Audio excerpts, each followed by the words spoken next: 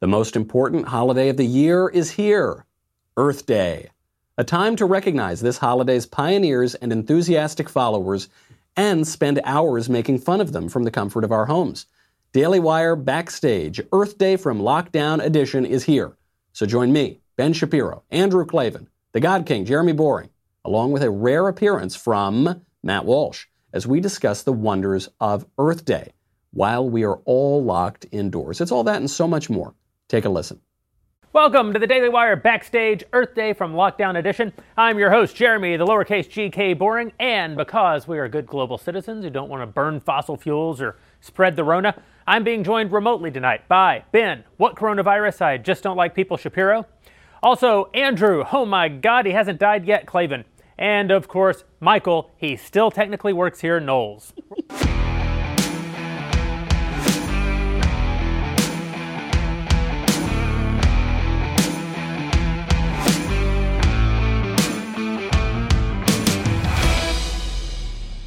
Actually, the truth is that Ben and Drew are, in fact, remote today. Ben, because we can't afford to lose him, and Drew, because we can't afford to insure him. But other than that, it will be backstage as always. From her basement, we still have the lovely, even during the apocalypse, Elisha Krause. Hello, Elisha. I am here, although I think this basement is a lot nicer than the Michael Knowles broom closet that Ben likes to throw Michael into. Hey, guys, I'm glad you're all still alive and well, mainly Drew. You've been in my prayers every night. And I just wanted to remind everyone that for the members that are watching at home, if you want to ask the guys questions tonight, head on over to dailywire.com, navigate to that shows page, and then be sure to open up the backstage box and type your questions for all of the guys into the chat box over there. And we got a cool discussion happening after the show tonight. So only members get to ask questions. So if you're not a member, be sure to head over to dailywire.com to become a member and ask those questions for the guys tonight. Thanks, Elisha. You know, I think people are going to want us to talk about things other than the Rona. The news has mostly been depressing for the last month. People are locked in their homes. And, you know, we've done a good job, I think, during our All Access here at the Daily Wire, which we've been doing every day during the lockdown, to talk about other things, be a little bit more lighthearted. And I want to do that today. Obviously, it's the 50th anniversary of Earth Day, or as I like to call it, National Tire Burning Day. So maybe we can talk a little bit about, you just got to take it off. What, this? I can't take it. I don't want to get the Rona. Are you kidding me? All right, fine. Fair enough. I think this is like a Class C felony in L.A., but that's fine. we will talk about things other than the COVID-19, but I do think we should start off because we haven't all been together to have a conversation about this since it's been going on.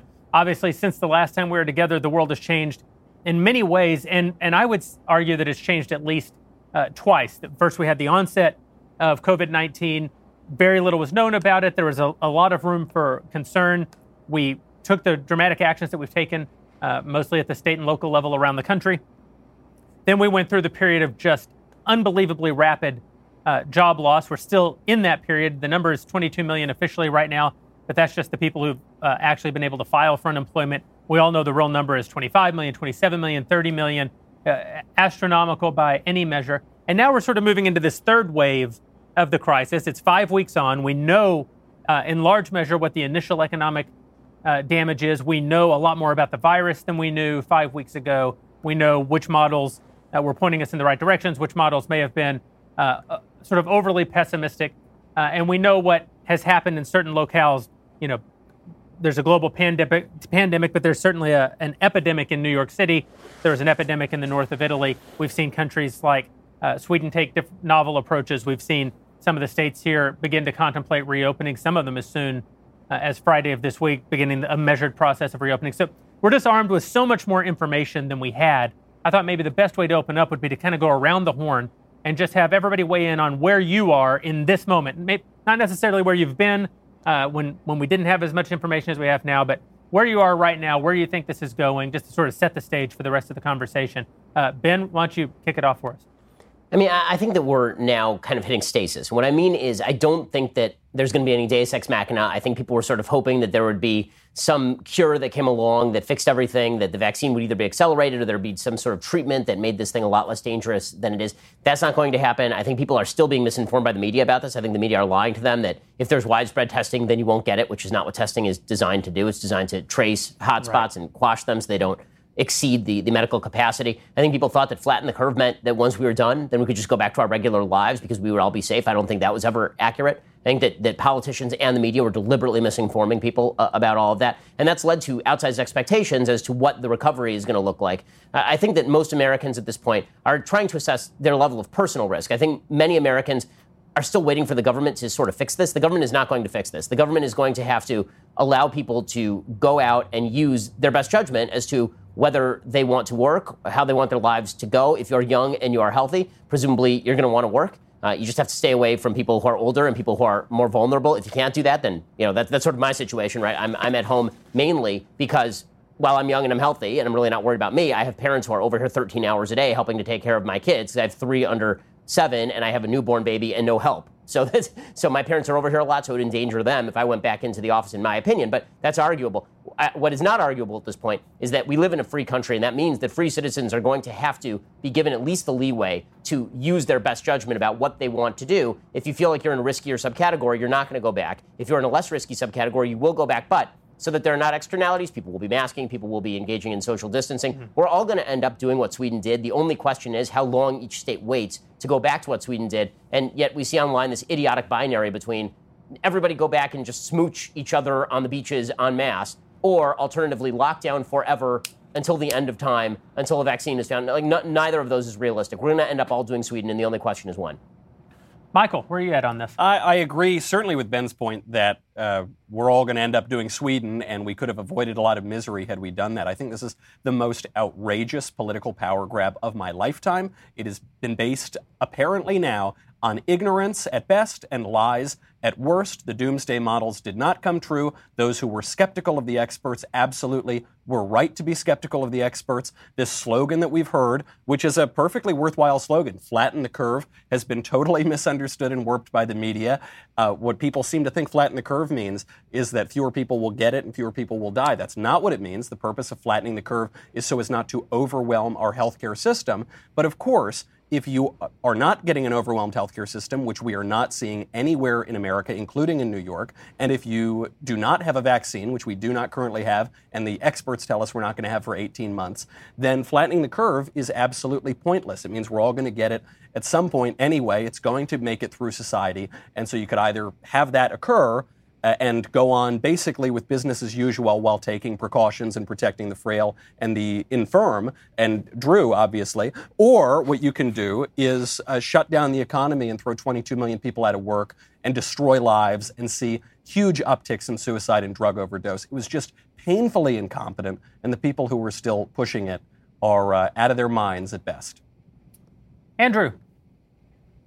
Yeah, I can't agree with that at all, I got to say. I think that this thing came down the pike. It's not a question of the ultimate numbers. It's a question of how many people die in how short a time and how small a space.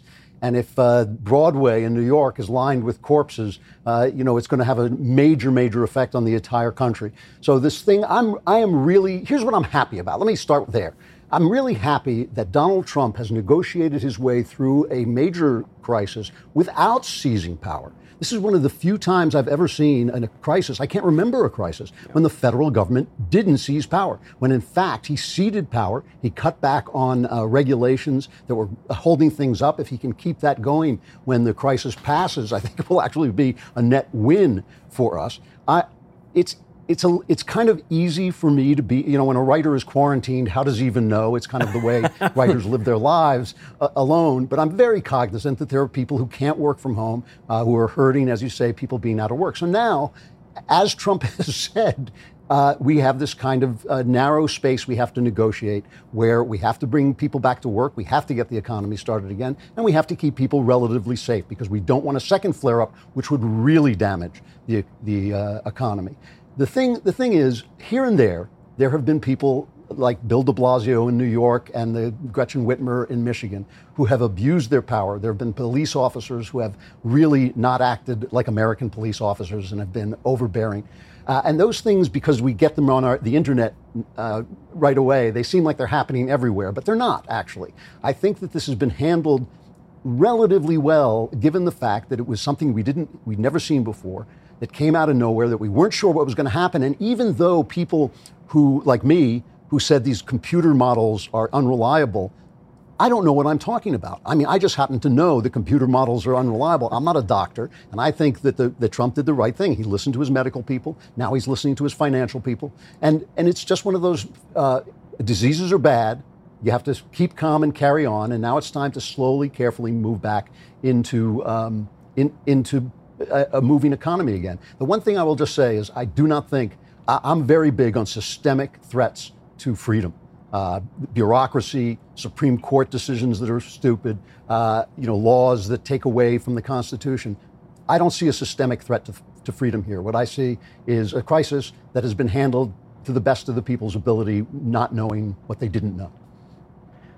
Well, I'm certainly the most radical of the four of us. I was opposed to the government shutdowns from the very beginning. I think that if I had ever believed a model that said 2.5 million Americans were likely to die over the course of 9 or 10 months, maybe I would have thought that the actions being taken by the government were merited. I never believed those models. I think that what's actually going to happen is we're going to lose 100,000 people, which is probably in line with maybe it's twice as bad or even 3 times as bad as a particularly bad flu year, but comes nowhere near heart disease, comes nowhere near what cancer kill in the country. I think that I'm willing, even though I was against the lockdown, I'm willing to say that based on what Donald Trump knew or what Gavin Newsom knew or other governors or mayors around the country 5 weeks ago, I can understand why they may have been scared into taking the initial actions that they took. But I agree with Michael and I agree with Ben that now there's no longer any question really as to what's about to happen. We have no cure. We're not going to have a cure. We have no vaccine. Maybe we'll have a vaccine in 18 months. Maybe we won't have a vaccine in 18 years. They say there's no cure for the common cold, and the common cold is a coronavirus. These things are notoriously difficult to come up with vaccines against, to come up with cures for. And so where we are today, as opposed to 5 weeks ago, I don't want to rehash I was right and you were all wrong. I mean, I definitely knew that we shouldn't do this, and we did. And then you should all have that rubbed in a little bit. But there's not, beyond gloating, there's no point in relitigating it. I'm not suggesting that we need to run people out of town for the decisions they made 5 weeks ago. What concerns me are the decisions being made right now. Why is any part of the country still locked down now that we have realized that this is the blitz, that we're just going to have to, Drew, to your point, keep calm, carry on, and do our part, as Churchill said. This is something that we're just going to have to endure. There is no silver bullet coming. There's a poll out today by Reuters that says 72% of Americans believe that we should not open the economy and go back to work until medical professionals and politicians tell us that it's safe. And that actually illustrates just how bad the messaging has been on this by politicians in the media for the last 5 weeks, because it is not going to be safe. There's going to be COVID tomorrow. There's going to be COVID a week from now. There's going to be COVID a month from now. We'll be lucky if there isn't COVID a year from now. It's possible that COVID-19 is just with us to stay in some form, that it's just something that we'll always have to deal with from this point forward. You can say that 5 weeks ago we didn't know what we didn't know, and that may validate some of the decisions. But today we actually know. There is no difference between opening tomorrow, a week from now, a month from now. Whenever we open, whenever people begin going back to work, they are subjecting themselves to the risk of getting this. Probably at some point, most of us are going to get it. There's probably no way out but through. So while I certainly think that there are steps that we need to take to be as responsible as we can be, ultimately, I don't think that there's any. I think there's basically nothing for it but to take it. Drew, you bring up the idea of if we saw bodies on Broadway, that would certainly have a psychological effect. I don't doubt that there would be a devastating psychological effect of that. I also, though, would say that every day that this lockdown continues, you cannot have 30 million fighting age young people, particularly low income people who don't have savings, out of work for any prolonged amount of time without worse damage than any momentary trauma that we could absorb. And I fear that that's what we're on the brink of. I agree with you, Drew, that the mom being arrested on the playground today is not a sign of systemic lack of liberty, although any lack of liberty I object to. If they take one morsel more freedom than is absolutely required to get us through the crisis, I'm going to bucket that, and I think they certainly have and are. But I agree that isn't the real threat to our future freedom. But I do think that we're facing the greatest threat to freedom that we've ever faced in my lifetime, and probably in the lifetime of anyone with the small exception of the very small handful of people who still are alive, who are veterans of the Second World War, the living memory of most Americans.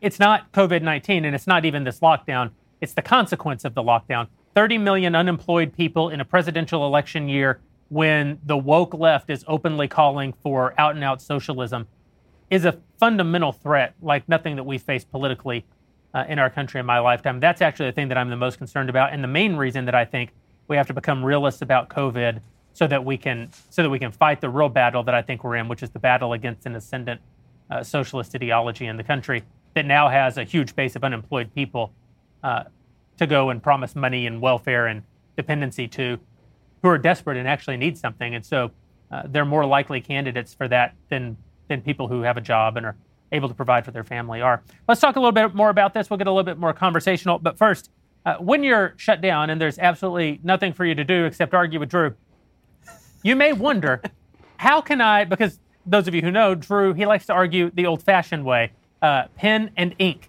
Probably quill in his case.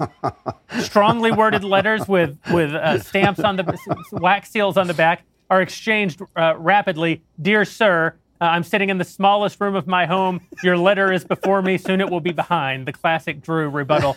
How does one do such a thing when you can't even go to the post office? And that's where our friends over at Stamps.com come in, because with Stamps.com, you have basically the entire postal service at your disposal on your computer, right there from the safety of your home. It's a remarkable service.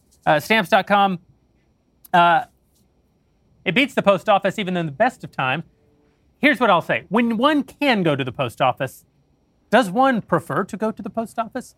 And now one has very little choice. Simply use your computer to print U.S. postage 24/7, any letter, any package, any class of mail, anywhere you want to send. Once your mail is ready, just leave it for your mail carrier, schedule a free package pickup, or drop it in a mailbox. No human contact required.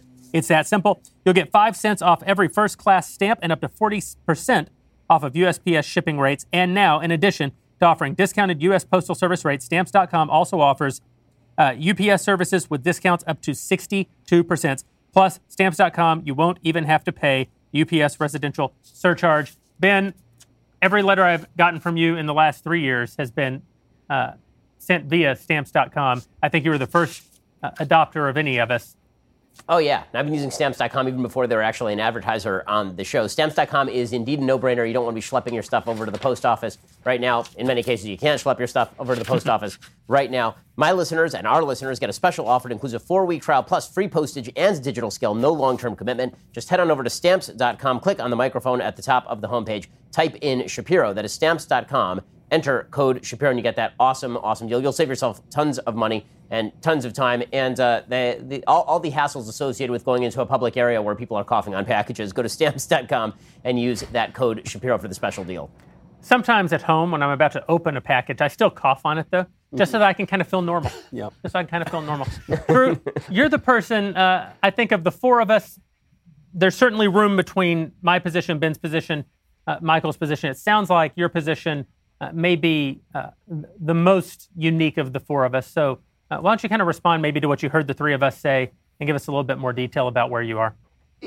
Yeah, I mean, I think the whole thing about statistics, the lies, damn lies, and statistics, is that when you say so many people die of a heart attack, so many people die of a flu, this is just the way it is, that's not really what's happening so far. Again, there's a lot of things we don't know, and it's important to know that we don't know. And there's a lot of people on Twitter who've gotten these Twitter medical degrees that seem to just come with turning on Twitter. I mean, you don't have to go to college for a lot of things, but to be a doctor, I think it's a good thing, to go to school.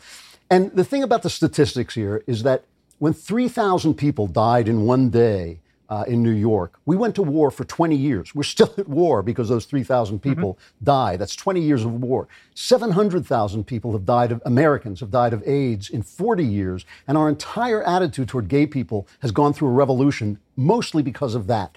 It's really not all about statistics, and it really is all about humanity. And when I say if something hit New York, and if I'm looking at my TV or my computer and I'm seeing bodies lined on Broadway, everything is going to change forever. And if you think people are unwilling to come out now, after they see that, they're going to be completely unwilling to come out. And so I think the problem is, look, I really love my liberties, and I'm very fierce about defending them. But I defend them against things that I think long-term are threats to them. And because Donald Trump is president right now, and because his interests align with mine, he wants to keep people safe, if only for his own political fortunes. He wants to reopen business, if only for his political fortunes. Because he's the president, I'm not worried about what they're doing. I think they're doing the thing that they feel they have to do, and they do have, as Donald Trump might say, the best information. They have the best information of anybody, and they're doing the thing that I think should be done. So I guess what I feel is like, yeah, if you could just eliminate the shouting, if you could, just suck out the shouting out of the air for a minute, all of the you didn't do this first and you didn't do that, what you would see is a threat came down the pike. We shut down to keep the hospitals, to flatten the curve so that the hospitals wouldn't be overwhelmed. Things, obviously, as they always do, they didn't turn out the way the experts think they did, but they had to do what they had to do. Now we have got to go back to work, but we've got to go back to work in such a way that there is not a massive flare-up of this thing so that people shut down again, because I think that would be the worst thing that could happen to the economy. And I am really cognizant, very cognizant of the people out of work. Again, with statistics, it's not so much how many people are out of work, it's how long they're out of work. If everybody on earth is out of work for 10 minutes, that's not so good. If 30 million people are out of work for a year, then we've got a real problem. So what I'm concerned about is that we start the economy in a smart way. That seems to be the idea. There's going to be, I love the fact that Trump, remembered the word federalism, and that's actually what he was doing. He's like, he doesn't know what it's called. He said, I think they call it federalism or something. He doesn't know what it's called, but he's doing it. So each governor is actually in a position to do what has to be done, which is the way federalism is supposed to work. And, I just think it's sad, but this is what we should be doing. And the problem for me with the Churchill thing, and there's no way out but through, is there's no enemy here. It's just a germ. It's just a bug. There's the enemy is China, and we have to deal with that later. But this is just one of those terrible things that happens. But dude, let me at least ask a follow-up. Let me at least ask a follow-up. When I say there's no way out but through, it's because there is no way out but through. What is the alternative? Like, do you believe that sometime in the amount of time that we can keep the economy shut down, let's call that a couple more weeks, maybe another month, do you believe that there will be some externality, to use Ben's word, that comes along and mitigates this disease for us? Or do you believe, as I do, that no, we are actually just going to have to go through this? Well, I think that it's all a question. Look, there's not really a lot of wiggle room here. It's all a question of we have to restart the economy. We agree about that.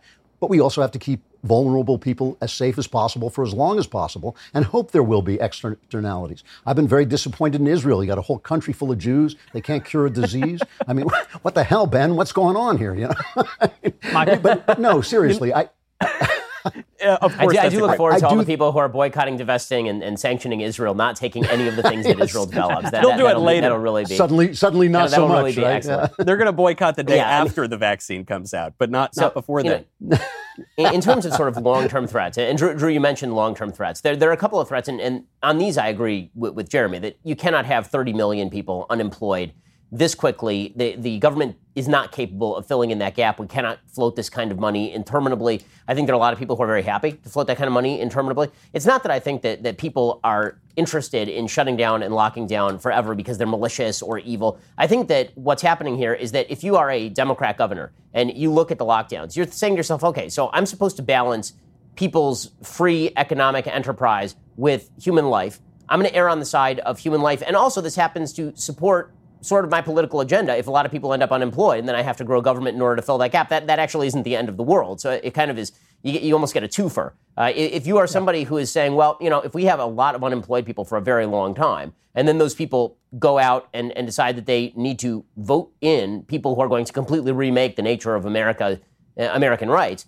then people who want to reopen are going to be like, okay, let's reopen faster. I agree with you. This is one of the times I've been most grateful that Trump is president because he is not obviously attempting to do that, right? He doesn't want that. He wants people to go back to work. He wants to go back to something approaching normal. People have been asking, why has this become such a partisan issue, the reopening? And I think the reason it's become so partisan is because a lot of people are rightly suspicious that there are people who are looking to employ the Rahm Emanuel mentality of let no good crisis go to waste. There are some people in the New York Times who are talking routinely about we need to do Medicare for all now. We need to have a federal jobs guarantee. We need permanent universal basic income. We need wealth taxes, right? Basically the entire Sanders-Warren agenda. We need that in order to solve the pandemic. And, oh, look, an excuse for us to do that is the pandemic, right? The making of pandemic politics normal. I love that Trump hasn't been doing that. I mean, I'm really grateful for that. I think, first of all Americans should be grateful for that because guess what?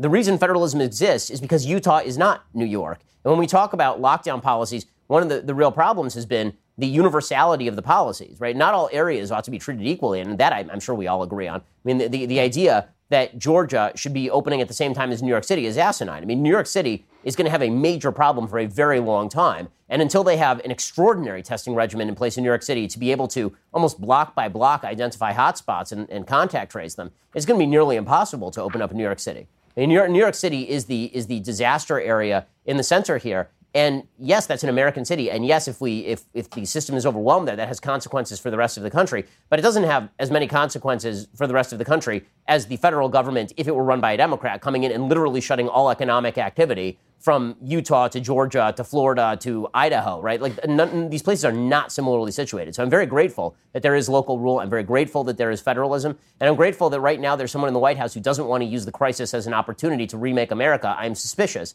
that there are many Democrats who seem eager to use the crisis as an opportunity to remake America in ways that confirm their prior political predilections. And that's why it's pretty important that people get back to work if they can as soon as possible. If you can work from, and again, responsibly, right? The key word here is responsibly. And I think that the media are nutpicking. I think the media are going to rallies and finding people who are taking off the masks and carrying around Confederate, like Nazi flags and suggesting that lockdowns are Nazi Germany and yelling at nurses. And like, it's easy to nutpick. But the truth is that the vast majority of people who are protesting to get their jobs right now are people who are not wanting to get a haircut, as moron Don Lemon suggested on CNN.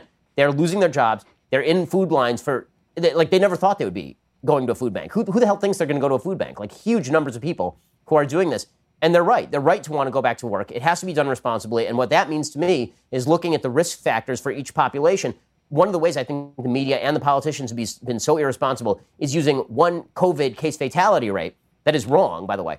Using that as a blanket, right? So originally the WHO said that this was going to be, not the band, the garbage Chinese front organization, the WHO, they had suggested that there was a 3.4% case fatality rate from this thing. That is obviously untrue. The actual case fatality rate from this thing is probably somewhere between 0.3 and 0.6%. And that is a lot higher than the flu. And when you combine that with the fact that the replication rate, the infection rate is at least 3 times higher than the flu, or about 3 times higher than the flu, you could easily, just by doing some simple math, realize that if you lose 50,000 people in a year from the flu, that the number from this is going to be 450,000 people, right? You're going to multiply it by 9 because you're getting 3 times the infection rate and 3 times the actual death rate. But that is mostly people who are older, right? I mean, the death rates for people who are obtaining this and are above the age of 80 are staggering and horrifying. If you're below the age of 40, the chances, and healthy, and you don't have a serious pre-existing condition, the chances that you die from this are incredibly minimal. I mean, very, very low. Yeah. If you're under the age of 20, you're not dying from it, right? If you're under the age of 40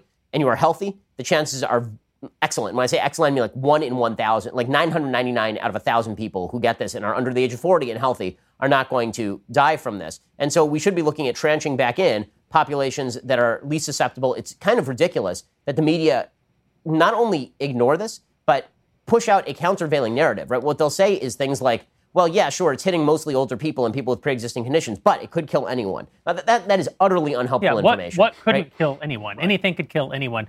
Michael, you're the youngest person here and probably the only one who will survive. I am the safest one. Well, I think Ben and Drew are totally right on this federalism point. I think Trump has exhibited very good judgment here in deferring to federalism and to the governors.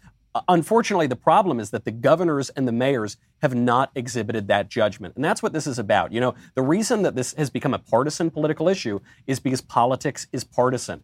And the left has this idea that they want to remove the political questions from our debate and just export all of it to our exalted experts like Dr. Fauci. And he can make all of our decisions for us without debate. But of course, that's not what politics is. And so, of course, the question is, are the lockdowns helping? Did they prevent the bodies in the street in Broadway? And I think, look, deferring with 2020 hindsight, deferring to Andy Cuomo, he faced a tough decision. He did what he thought was best.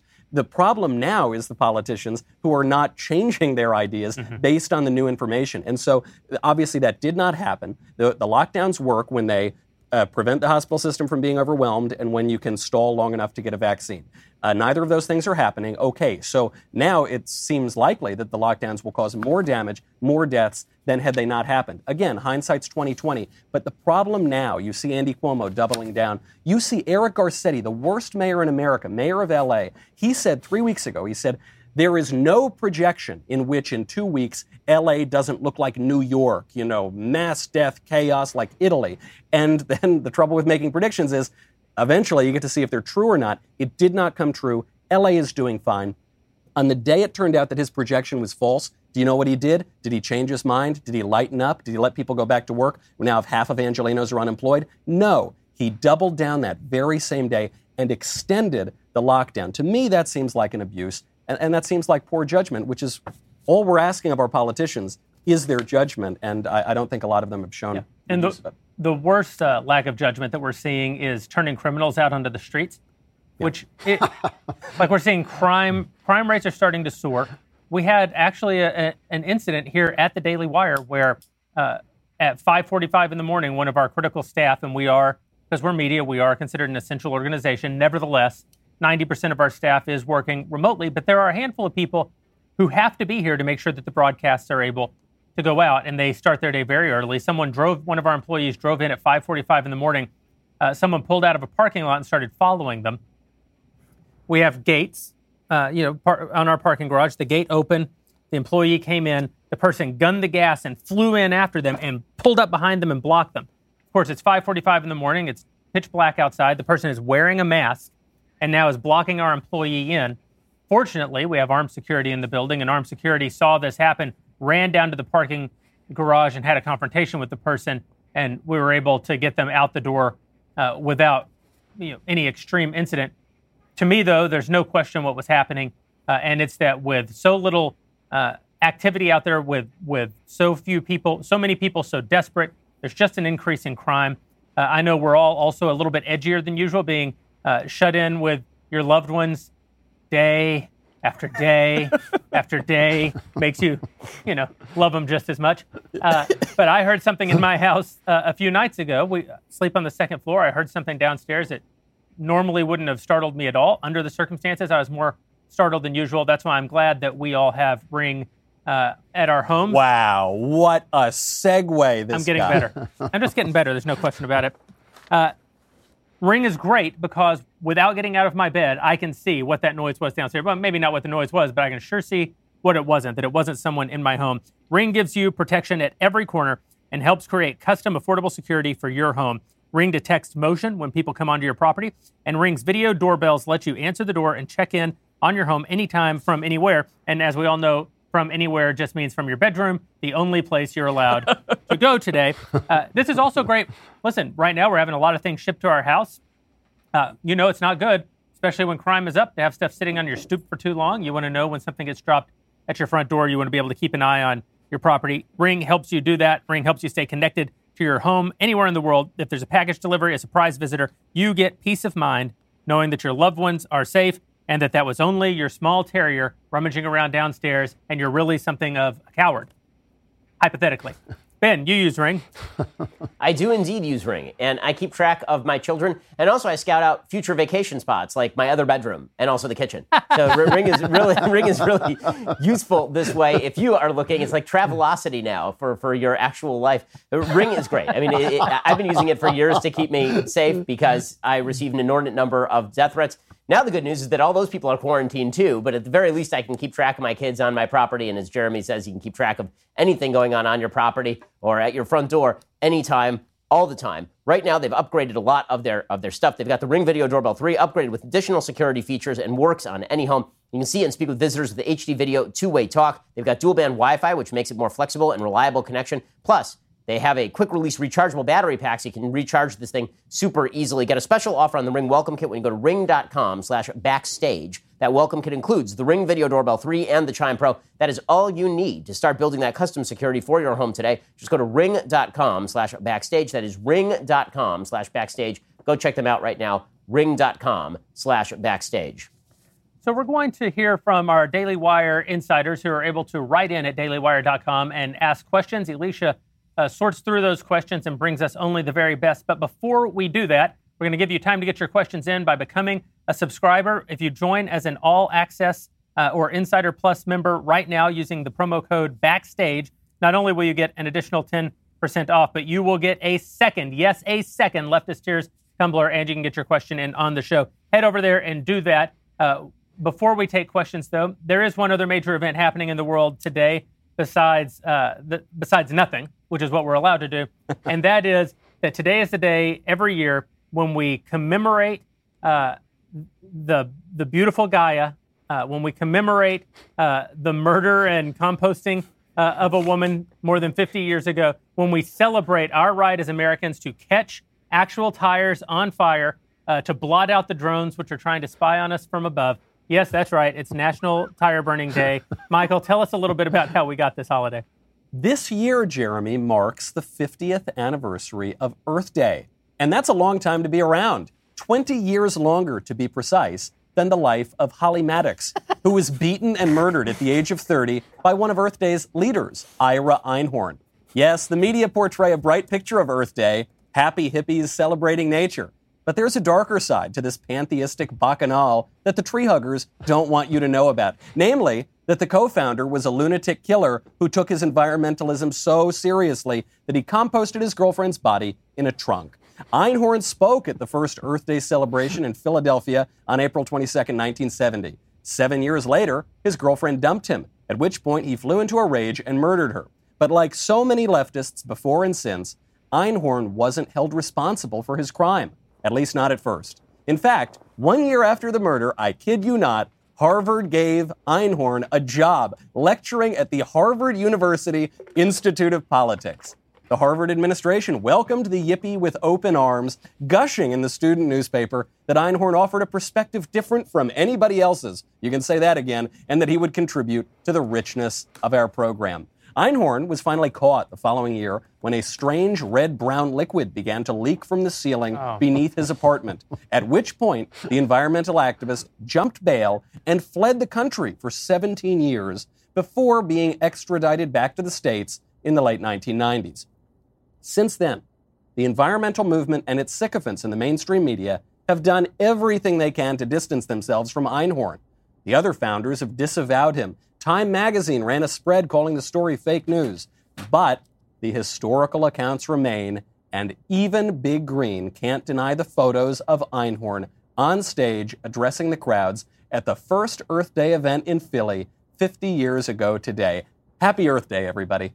So the water is cleaner, the sky is clearer, but don't go upstairs for the love of God. If you want to ask us questions about the Rona, about Earth Day, about where you can burn your tire, head over to dailywire.com and become a member. Alicia, what kind of questions are we hearing so far today?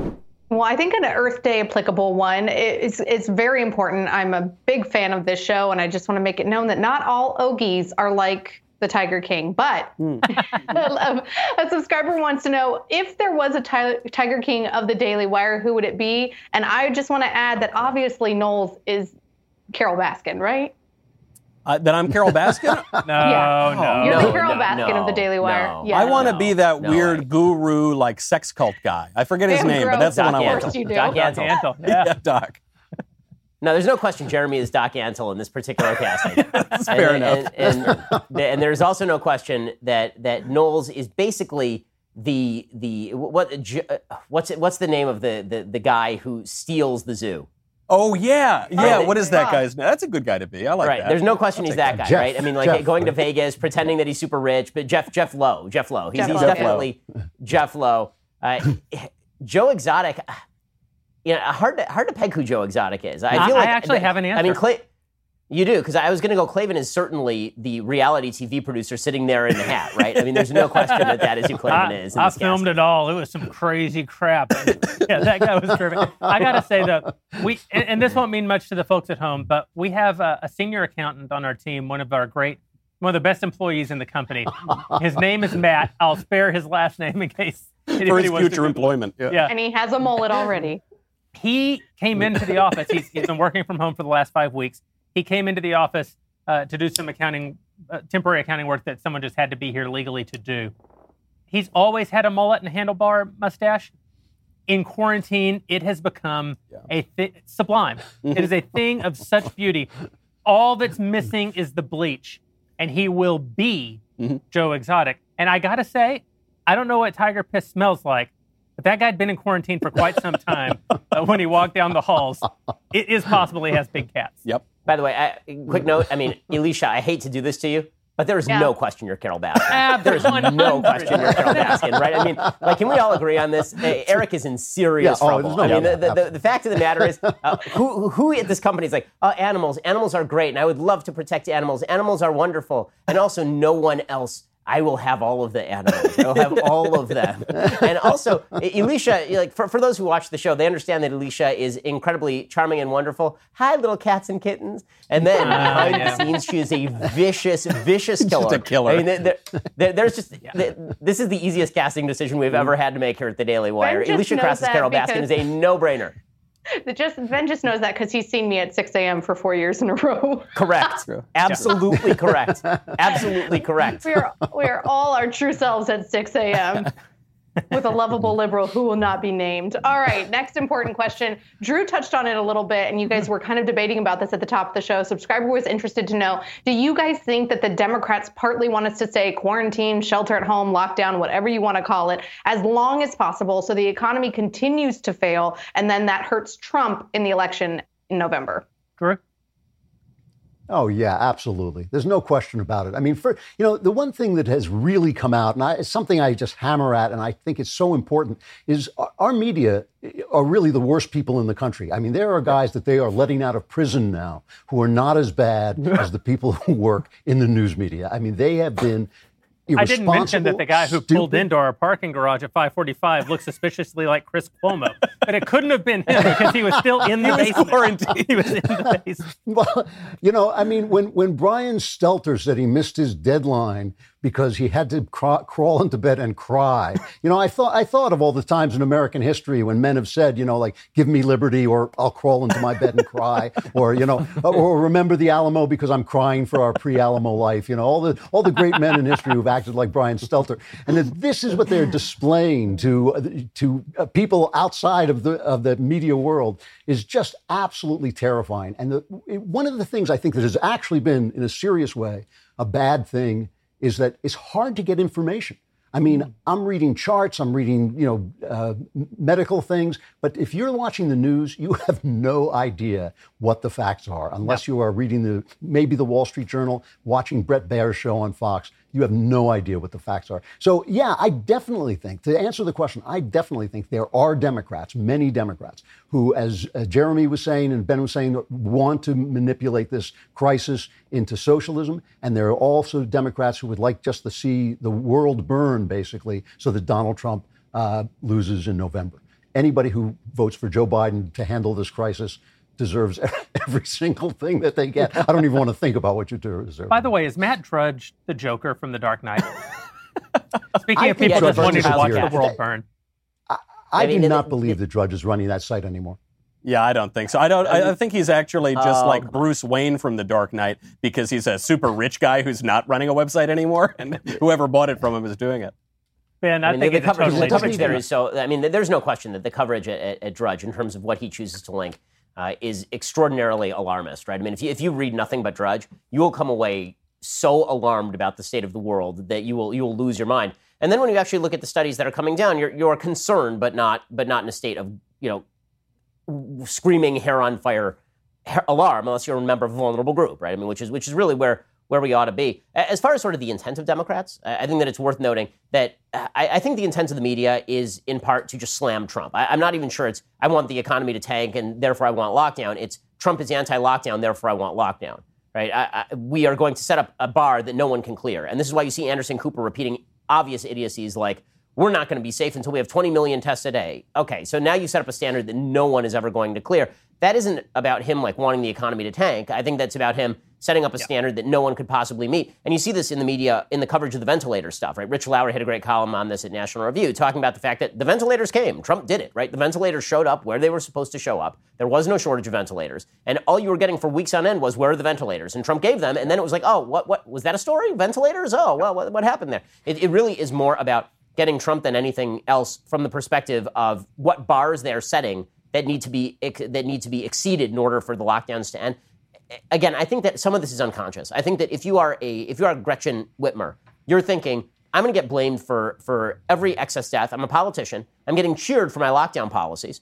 And if things stay locked down, well, then I also get to pursue some of my broader policies, like extending the scope of government. So it's not that she is choosing between competing priorities. It's that all the priorities line up behind what she wants, right? I mean, it's not like the economy versus lost life. It is, we can avoid lost life, and also I can shape the economy in a way that I think is actually better for the country at the same time. So the competing priorities tend to not even be there. Instead, it's just reinforcement. This is what you see with Garcetti, right? Garcetti, as Michael says, I don't know how you can name him the worst mayor in the United States. Bill de Blasio is a human being and is a mayor of a major city. I was going to say, yeah. I mean, like, Garcetti's awful. I mean, make no mistake. Garcetti is a garbage heap of humanity. I mean, the man shut down the turnoffs on Mulholland Drive. On Mulholland Drive, those turnoffs are the size of, like, my couch over here, right? Those are postage stamps. And he had somebody go out there with yellow tape and tape them off as though we're going to have, like, mass gatherings on the turnoffs on Mulholland Drive.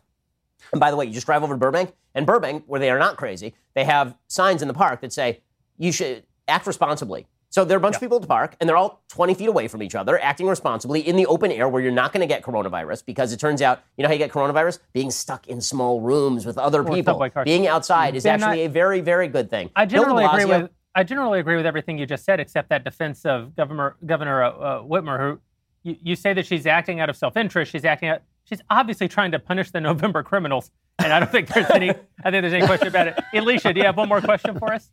I do. Somebody actually has a question kind of along the line of the governors and their overreach here. People want to know, what do you guys think that places like Michigan and California are going to do when it comes to reopening of churches and synagogues? I know here in California, Newsom keeps talking about, like, events under 50 people. Does that mean that my church is going to have 10 services a day and rotate out 50 people at a time? Michael? Yeah, I actually think the issue here is more the religious leaders than it is the governors of those states. Some governors have been overzealous and they're arresting pastors and spying on people going to drive-through church. That's obviously an overreach. But when I look at California, all of the churches and the synagogues had already capitulated by the time the state got involved. The Catholic Church completely closed down before the state ever raised a voice about it. So I think, frankly, more of the onus is going to be placed on those religious leaders. I don't think it's a fight that the liberal governors are necessarily going to pick. You know, de Blasio, mayor of New York, was blowing off steam, and he said, I'm going to shut down buildings,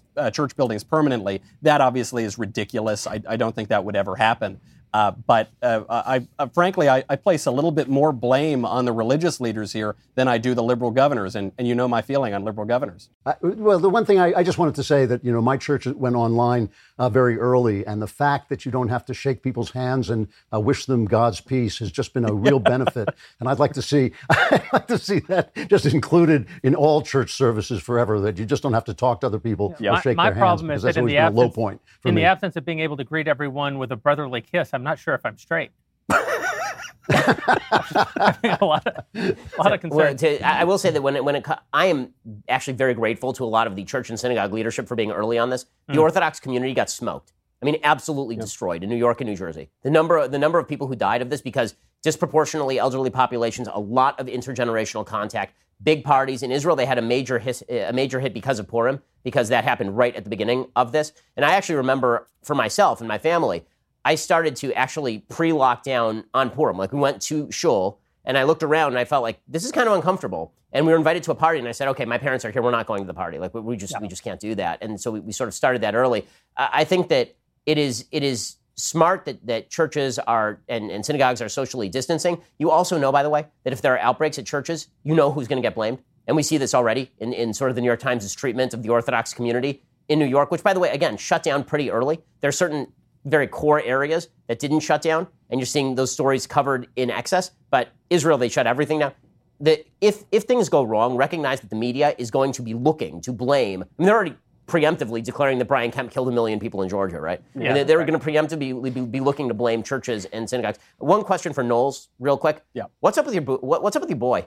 I mean, can you get your Pope under control? I know. You're talking about the Earth Day stuff. Yeah. You're over there ripping on Earth Day. You might want to talk to your man over there, because that dude put out the biggest load of pagan garbage I have seen in quite a while. So you know what? His whole nature is taking revenge on you. Last I checked, that was a pagan thing, not a Christian thing. No, I mean this is the issue. I saw this. He actually made the first version of these comments like 2 weeks ago, and then it came out today. So what I always like to do, whether it's true or not, is say that Papa Francesco has been mistranslated. People don't understand what he's saying. And now, unfortunately, the Pope sort of encourages this confusion. So I read exactly what he said in the Italian, however he said it, and what he's saying is there's an old Spanish idiom, right? And he's kind of going on and then using this to suggest to the secular press that he's saying that the earth is going to condemn us for our sins or something. And this is really a problem, because if what he is doing is what the press is reporting on, then he's engaging in what's called the pathetic fallacy. Not just pathetic like it's no good, but pathetic meaning it's attributing to inanimate objects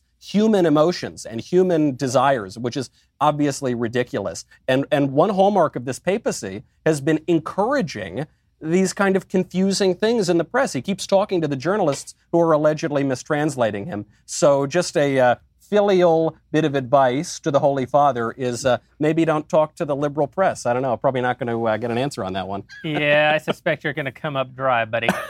One of the things I've been doing during the shutdown is trying to broaden my horizons a little bit. I've been listening to so many audiobooks. I listened to Another Kingdom, Drew's fantasy masterpiece.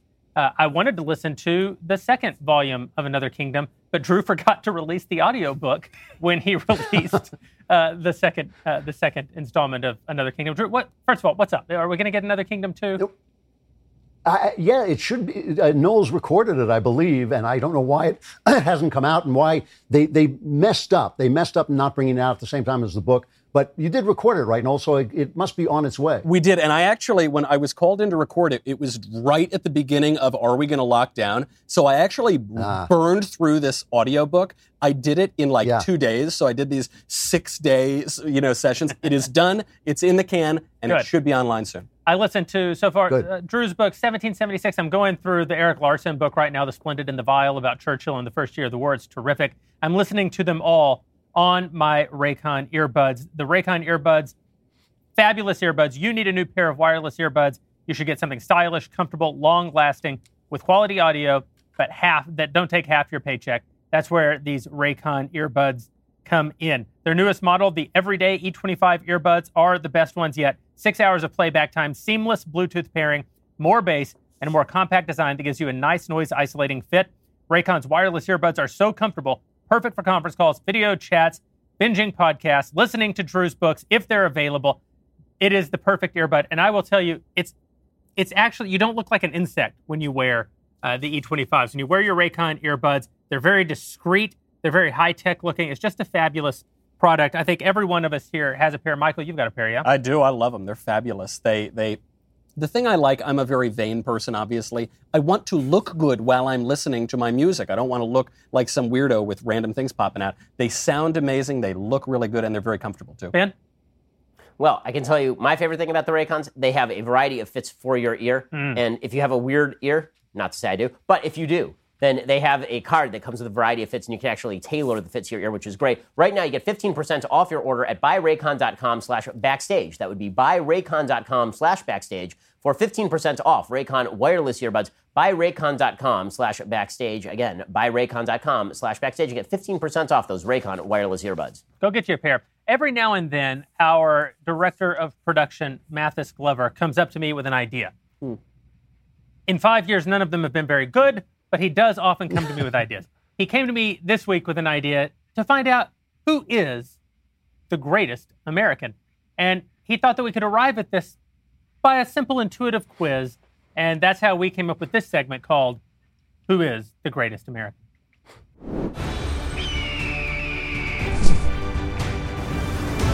Who is the greatest American?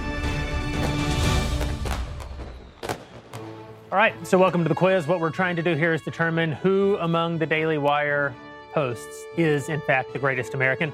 And there's only one way to find out, and that's to test our knowledge of the bald eagle.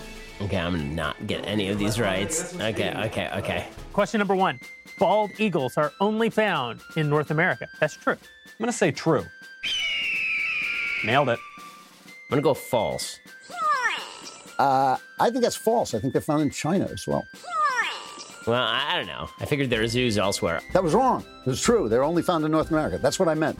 That's what I was trying to say. In what year did the bald eagle become the national emblem of the United States? 1776.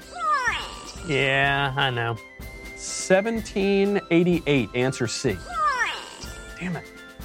82? I should have gone with 82. Say 1776. Okay, incorrect. 1782. Okay, so the musical 1776 is incorrect. Okay. It's either B or C. I'm going to guess 1788. Come on. 1782. I knew it was one of those. All right. How much does an average adult bald eagle weigh? You know, the last time I weighed one, I don't know. Let's see. I don't know. I've never roasted one. D, 24 pounds. Damn it. 12. Damn it. Damn, can I get redos? 24 pounds? No, incorrect. 12. 12, yeah. There are a lot of feathers on the bald eagle. 12 pounds. Yeah, come on. That's the way. Now we're cooking. Now we're rolling. Benjamin Franklin didn't want the bald eagle to be the national symbol of the United States. Which bird did he want? He wanted the turkey. That I know is right. He wanted the turkey. I actually know the answer to this question because this is an actual interesting question, right? It was the turkey he wanted to be the national symbol. Turkey. I think he was joking about that, but that's fine. I'll take any correct answers I can. Where would you find the most wild bald eagles? Florida, Louisiana, Alaska, Ohio, California. My guess is either Alaska or California. California? Alaska? Okay. Well, I had it down to the final two. Oh, Alaska. I'm going to say Alaska because last time I was in Alaska, I was in a town that was like filled with bald eagles, and unless they were migrating to Louisiana, I would say Alaska. All right, that's like three bald eagle questions in a row I got right. I'm going to say Alaska, C. Nice. All right, how long until the bald eagle reaches maturity? That'd probably be another 20 years. It's because of the drinking. You know, if he wouldn't go out to the bars all the time, he would become mature. Get a job. Get a job, bald eagle. How long until the bald eagle reaches maturity and sports the signature snow white head and tail? I have no idea. 1 year. I don't know. 4 years? My God. They age like a movie star. Well, in my lengthy study of bald eagles, which I was planning to do but never got around to, I'm going to say 6 months. What is it? 4 years before he gets bald, huh? Well, it took me 23. They don't have the signature white head and tail until they're 3 years old. Oh, 4 years old. How fast can the bald eagle move when chasing prey? B, 60 miles an hour. I'm going to go with 75 miles per hour. 100 miles an hour? God dang, that's a great bird. 60 miles an hour? Incorrect. D, 100 miles an hour. Wow. We picked a cool animal, guys. Good job, founders. Male bald eagles are usually larger than females. True? Yikes. America's always been a matriarchy. John Wayne said that once. I'll say true. False. Okay. So, my knowledge of the animal kingdom is wildly flawed, guys. Well, that's false. That sounds like a trick question that's going to be false, but I'm going to say true. All right. They just look larger because they're holding the remote. Where does a bald eagle usually build its nest? Sturdy ledge of a cliff? I don't know. No. Top of a tall tree in the sun. I'll say on the ledge of a cliff. Usually build their nests in the top of a tall tree. B, on the sturdy ledge of a cliff. I don't care that that's wrong. It's so romantic and dramatic that I'm still going to stick with that one. What size was the largest bald eagle nest ever recorded? Let's see, B. 5 feet deep, 500 plus pounds. You know, I'm just going to go for it. 30 feet deep, 6,000 pounds. Why the hell not? No, I know that's wrong. D, 20 feet deep, 4,000 pounds. Yeah, I should have gone with the SAT strategy, which is always pick the second to least crazy answer. don't know, 5 feet deep, 500 plus pounds? How big was it? 20 feet deep, 4,000 pounds? Oh my gosh. I'm going to go all the way. 30 feet deep, 6,000 pounds. 20 feet deep, 4,000 pounds. So I overestimated the greatness of the bald eagle in this one regard. How old was the oldest bald eagle living in the wild? Well, they only mature when they're 4, so I'm going to go 23. No? 23 years old. 38. Oh my gosh. I'm going to say 15. I'm going to say the oldest one was C, 38 years. Boom. How did they date that eagle? How'd they figure that out exactly? They like show up every year. Yeah, exactly. They chopped them in half and checked the rings inside. Like, how did that work? Name as many movie and/or song titles with the word eagle as you can. Oh my gosh, I can't do that at all. Let's see. Where eagles dare. Fly like an eagle. Eagle Eye. Night of the Eagle. Iron Eagle. What was that song? Near the wind beneath the wings, I can fly like an eagle. On Eagle's Wings. That's that horrible pop Christian hymn. I'm sure there is a song called The Eagle, so I'll just say The Eagle. When the eagle flies. That's a real movie, right? Legal Eagle? Did I mention Fly Like an Eagle? Did I get that one? I'm sure there's a punk rock song called Spread Eagle. Then what'd I get, like 6? I have no idea. Oh, 2, okay. All right, well. That's all I got. I don't know. I give up. That's it. The eagle is not my thing, guys. Whatever, it's over. It's all over. All right, well, that was humiliating. I'm pretty comfortable with that. And the answers that I got wrong, I think I'm still going to stick with, because the bald eagle is not a real animal in my mind, but just a mythical, larger-than-life symbol of America. And so no answer could be too grandiose for that. Jeremy, you are the greatest American. In fairness, I wrote the questions and still missed 3, so it probably doesn't count. But we have this lovely prize. As the greatest American, I have been bequeathed by Mathis this beautiful bald eagle shirt. Is nobody going to acknowledge that John Voight was in that video? John Voight was in that video? Crazy. The question I thought was going to be on there is, which is more delicious, the bald eagle or the humpback whale? In which case... The answer is yes. The answer is always yes. I want to talk about our friends over at Bravo Company Manufacturing, one of the great companies, almost as great as the bald eagle. These guys love America so much. When the founders crafted the Constitution, the very first thing they did was to make sacred the rights of the individual to share their ideas without limitation by their government. Freedom of religion, freedom of the press, freedom of speech, freedom to petition the government for grievances, freedom of assembly. Freedom of the press still exists, so the First Amendment, it's still doing pretty well. The second right that they enumerated was the right of the population to protect the First Amendment using force. You know how strongly we believe in these principles here at the Daily Wire, and that's why we are all for gun owners. All 4 of us, many of our other employees, I believe, Michael, you and I are both owners of Black Rifles, and we can say with certainty that Bravo Company Manufacturing, one of the great companies, they were started in a garage by a Marine veteran more than 2 decades ago. Bravo Company Manufacturing builds professional-grade products which are built to combat standards. That's because Bravo Company, they don't believe that your gun is for hunting. They don't believe that your gun is for sport. They don't believe that your gun is for a nice ornament above your mantle. If you live in some movie house, do people really put guns above their mantle? They believe, as we do, that your weapon is for your protection, the protection of yourself, of your family. And for that reason, if you're an American and you own a firearm, you need that firearm built to combat standards. You need that firearm to be built with rigorous standards so that you can depend on it if, God forbid, you're ever called upon to use it for the purpose for which it was actually created. Ben.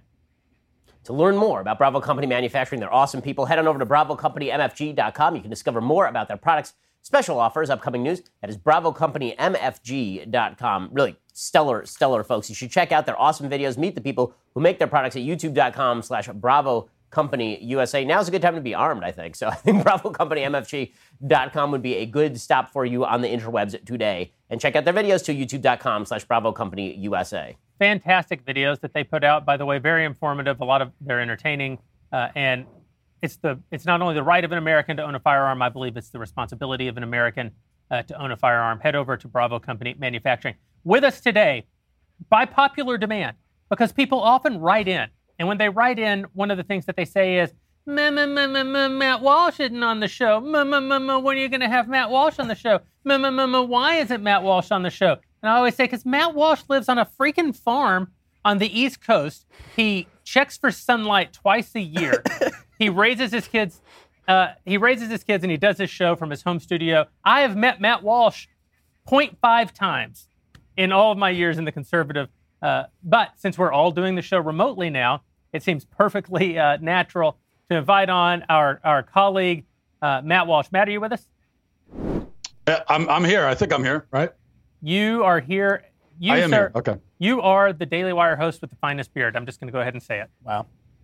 Well, that's, I guess it's just between me and you. So you have given me that title then. Occasionally, Drew has a nice beard. In fact, Drew, Yeah, the last time I saw you, you had a beard. I have a beard. It's just white, so you can't see it. Is that what's going to happen? All right. Not to you, bud. I'm waiting for it to grow in someday. Never do. Matt, we've all kind of gone around the horn and given an update about where we are on the current goings-on, COVID and the government response. I think we should give you that same opportunity. Just give us a brief catch-up of where you are on the topic.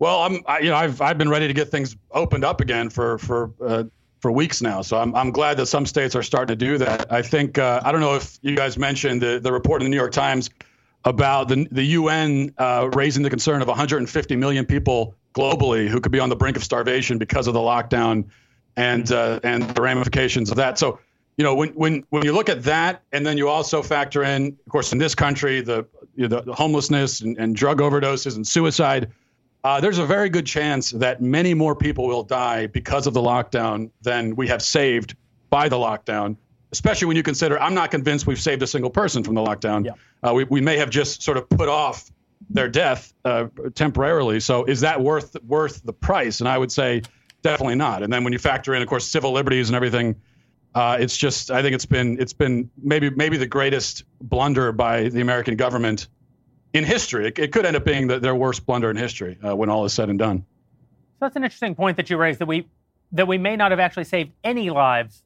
from the lockdown. And I think this is something that we have talked about. We haven't gotten very specific on this show. And that's Ben, you've talked about this on your show. The idea that flattening the curve doesn't actually change the total area of the curve, the area of the curve representing the total number of people who are sort of encompassed in the curve. But that when you flatten it, you also extend it out. And since you can't extend it backwards because time moves linearly, you're just extending it out in front of you into the future. How are Dr. Fauci, how are the other people who are leading sort of the federal government's response to this, I won't say so-called experts. They're certainly experts at things at which I'm not an expert. I don't know if that means that we should defer the running of the country to them, but they certainly know more about virology and epidemiology than I do. What are the experts been saying right now about the actual projected death toll as a result of the lockdown? So the latest that I've seen is still from that IHME study, which was obviously being downgraded in real time. And it was a curve-fitting study. It wasn't a study where they were sort of trying to intuit what factors went into this. They were just looking at various curves in various countries and then basically averaging them. And as more information came in, the studies got more accurate. They're suggesting still, last I checked, about 60,000, 61,000 deaths in the United States. But that's by the end of June, I believe. So now everybody is talking about that second wave. And I was pointing out when it came to these models, particularly that particular IHME study, that study cuts off August 1st.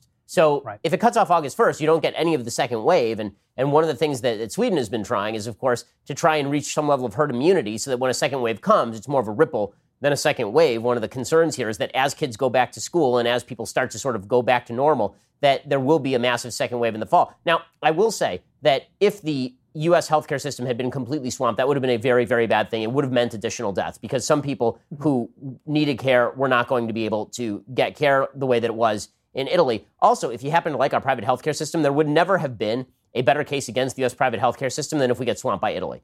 If it turns out that there are just people dying in the ER wards waiting for a ventilator, then the calls for Medicare for all would have been a lot worse than they have been even so far. I want to push back just a little bit with something that I haven't heard a lot of people drawing attention to, and that's the fact that actually, our healthcare system is largely shut down, with the exception of the response to COVID-19 itself. A lot of hospitals, no elective surgeries, but it's not just no elective surgeries. I know people who are pregnant who have not been able to get in and see a doctor in the last month. I know people personally who have not been able to get chemotherapy for their cancer treatment within the last month because hospitals are laying off staff. They can't bring people in. They're afraid of the liability of bringing people in with COVID rampaging the way that it is, in particular people with cancer or other diseases. Do you think it's possible? 600,000 people die in the country every year just from cancer. If you take 1 month of cancer treatment off of the table, I mean, you could see 60,000 extra fatalities in the country just from the care that we're not giving people in other high risk categories. Have you seen any science around that yet, or is it just one of the things we haven't number of gotten excess deaths? I mean, so far the number of excess deaths this month is a lot higher than it was this time last year. Yep. So to suggest that on the tail end there might be more death, again, that is possible. But I think that it's hard to imagine that the tail end death rate for what are basically emergency surgery was still available during this time. If you're talking about elective surgery, which again for many people is not elective, right? Some of those surgeries are deeply important, hip replacement surgeries and all of that. Then that's bad stuff, and it means that it's going to have to come back online. Even Andrew Cuomo is now allowing those things to come back online in New York State. With all of that said, I wouldn't want to downgrade what has happened over the past month. I mean, we have seen when people compare this to the flu, for example. I know a lot of people have been objecting to any of those sorts of comparisons. First of all, I think that comparing viral diseases to viral diseases makes sense, but there are ways in which this is not like a flu. One way this is not like a flu is that the entire death toll for a year in a completely open environment with a vaccine available for the flu is maybe 30 or 40,000, anywhere from 20 to 60,000 in a year. We've seen 46,000 deaths in the United States effectively in 3.5 weeks. I mean, that is an extraordinary toll. And if the lockdowns end and people do not socially distance, and again, I think that's the best it's going to be.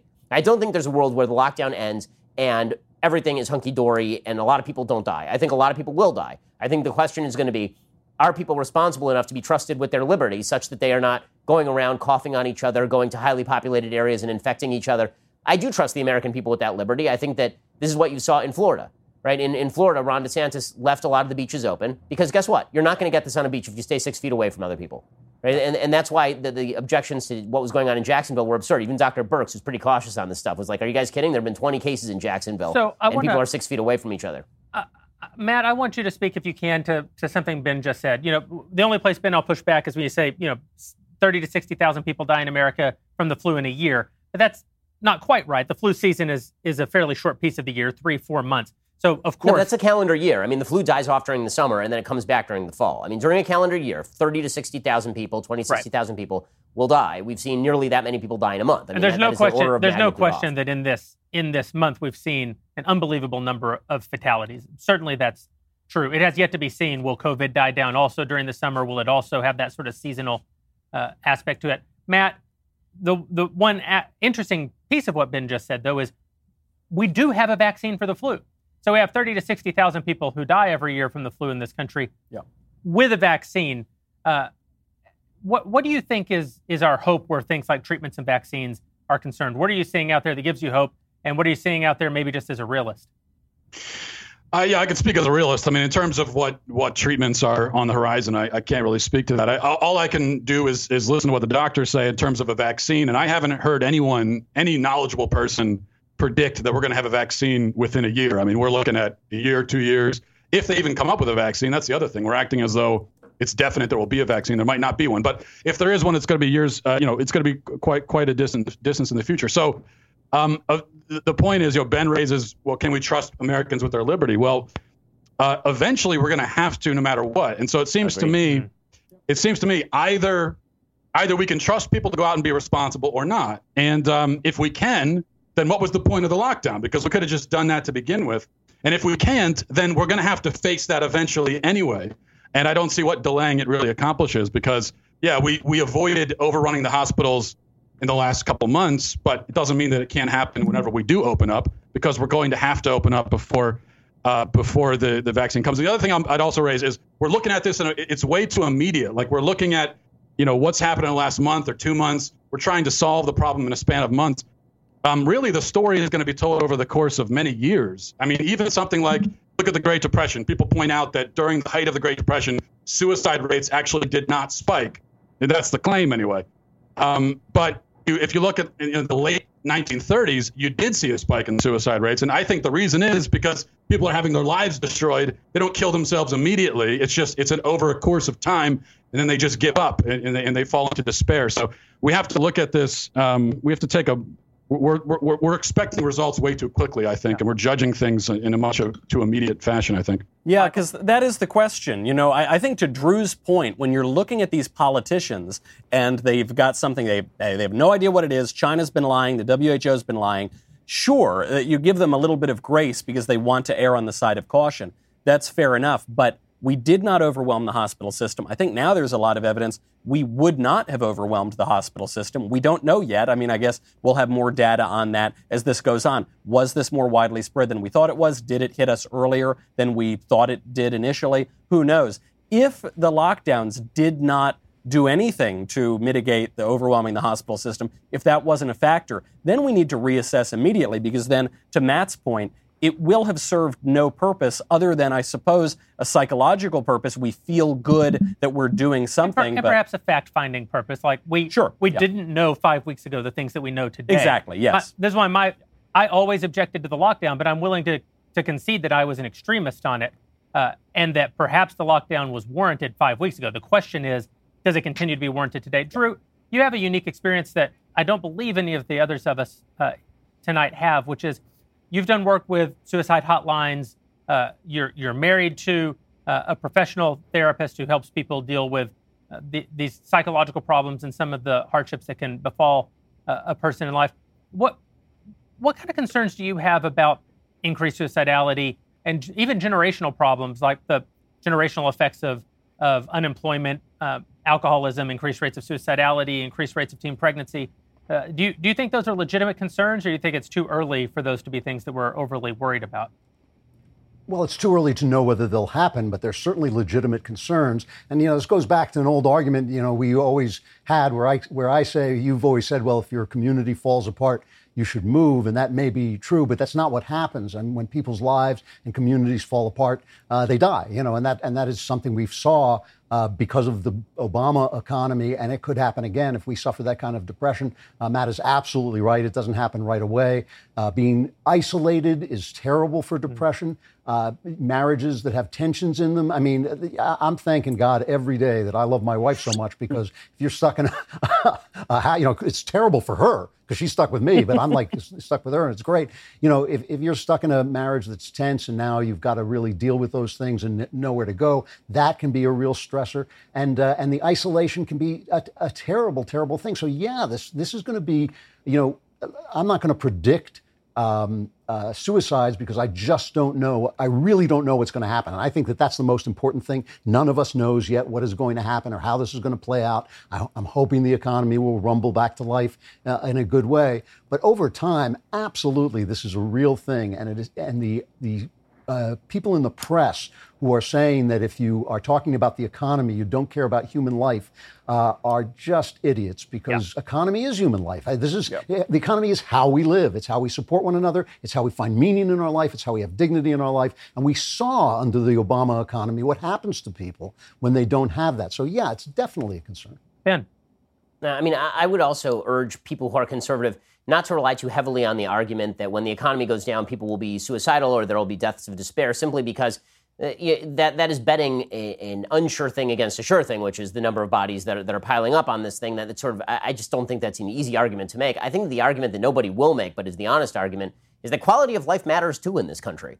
I mean, the idea that somehow it does us no damage, that we just have to stack up, the way Andrew Cuomo put it today, we just have to stack up pure loss of life against all other factors. Single factor analysis sucks, no matter how you slice it. Single factor analysis is the worst analysis you can do. It's true statistically. It is true in life. That is not how people actually make considerations. I mean, the fact is that if Andrew Cuomo is saying things like, well, if we could save one life, then we should do whatever. That is the last refuge of the rogue, that particular argument. Yep. And to pretend that public policy isn't the weighing of priorities, including, by the way, the priority of not being broke and watching your life streams destroyed and watching your family fall apart. You may live, but your life may suck an awful lot right? Last I checked, the conflict between capitalism and communism wasn't purely about the number of lives to be saved. It was also about the kind of life that people wanted to live. And that sort of stuff is incredibly important. I mean, you're seeing tens of millions of people who never thought that they were going to be on a food line, now waiting in line for a food bank after having expended their entire life savings to start a restaurant, then having it forcibly shut down by the government in the middle of this thing. And then you're seeing people like Don Lemon on TV saying, well, these are just people who want a haircut. Go F yourself, dude. Yeah. And if the consideration is supposed to be that there are, F is for freedom. If the consideration is supposed to be just purely along one axis, which is the loss of human life, then obviously that does implicate the sort of bubble argument. Okay, fine. Well, then let's all lock down. Let's go into bubbles. Nobody ever drives again. Nobody ever works again. That's when you get into the arguments that you've seen some people getting criticized for on Fox News. But that argument is begged by the attitude of some people on the left, which is the only factor that we should be concerned about in any way is purely the number of lives lost. Because, again, quality of life matters. I mean, my God. That brings me to my last question while we have Matt with us. There's five religious men broadcasting here today. Only one of us is correct in our theology, which means that it can't be the two who agree with everything that the Pope says. Not this Pope, but just other popes. Just generally. Just popes generally. And we all know that it's not Drew. Five Wait, I'm the only one with a direct connection. Five religious men, and we are obviously going through something that has massive spiritual implications in the country right now. In fact, my view is that one of the reasons that we've seen the level of panic that we've seen, and I love it when people say, there's no panic, there's only us trying to do the absolute right thing. And then we have snitch lines for what to do with our neighbors. Obviously, there's panic in the country right now, huge tension in the country. My view of it is that at least in part it's because we stand on the shoulders of the greatest generation who defeated war, disease, poverty, and death in the West, in particular in America. And we are a generation of people who've just not contemplated mortality. Yeah. Matt, what do you think about the sort of spiritual piece, the sort of spirit? What does this reveal about us, and what might we do to address it? I think you're exactly right. I think people are coming up against the reality that we are mortal, and you see that even in far less dramatic circumstances. You think back, it feels like 10 years ago now, but Kobe Bryant. Remember when Kobe Bryant died? Not that long ago, and it was the biggest story in the world for a week. Yeah. And I think the reason why that stuff, celebrity deaths and so on, affect people so much is just because it makes us think about the fact that, oh my gosh, I'm going to die, and here's this person who was a part of my life, at least in a peripheral sense, and is gone now. So I'll be gone soon too. And then this even more. It's a reality. Death is out there, and then it becomes this awkward thing because you do want to make the point that, listen, death is not the worst thing in the world. It is going to happen to all of us. We don't want to give up everything just to avoid death because it's a fool's errand anyway. And that's just not the right or dignified way to live. When you try to make that point, of course, you get descended upon by the media. Look at the Lieutenant Governor of Texas, Dan Patrick. Yeah. He made this point and said that there are things worse than death, and I would rather risk my own life to preserve a civilization for my children, which is the right attitude for a parent to have. But of course, people act like that's some sort of nihilistic, suicidal position when it's the exact opposite. That's the position of someone who realizes that life is meaningful. And if you realize that life is meaningful, you also realize that it's not the most meaningful thing in the world. And I think that's what we're missing. Glenn Beck was also descended upon by the vultures in the media for making a similar point 3 weeks ago.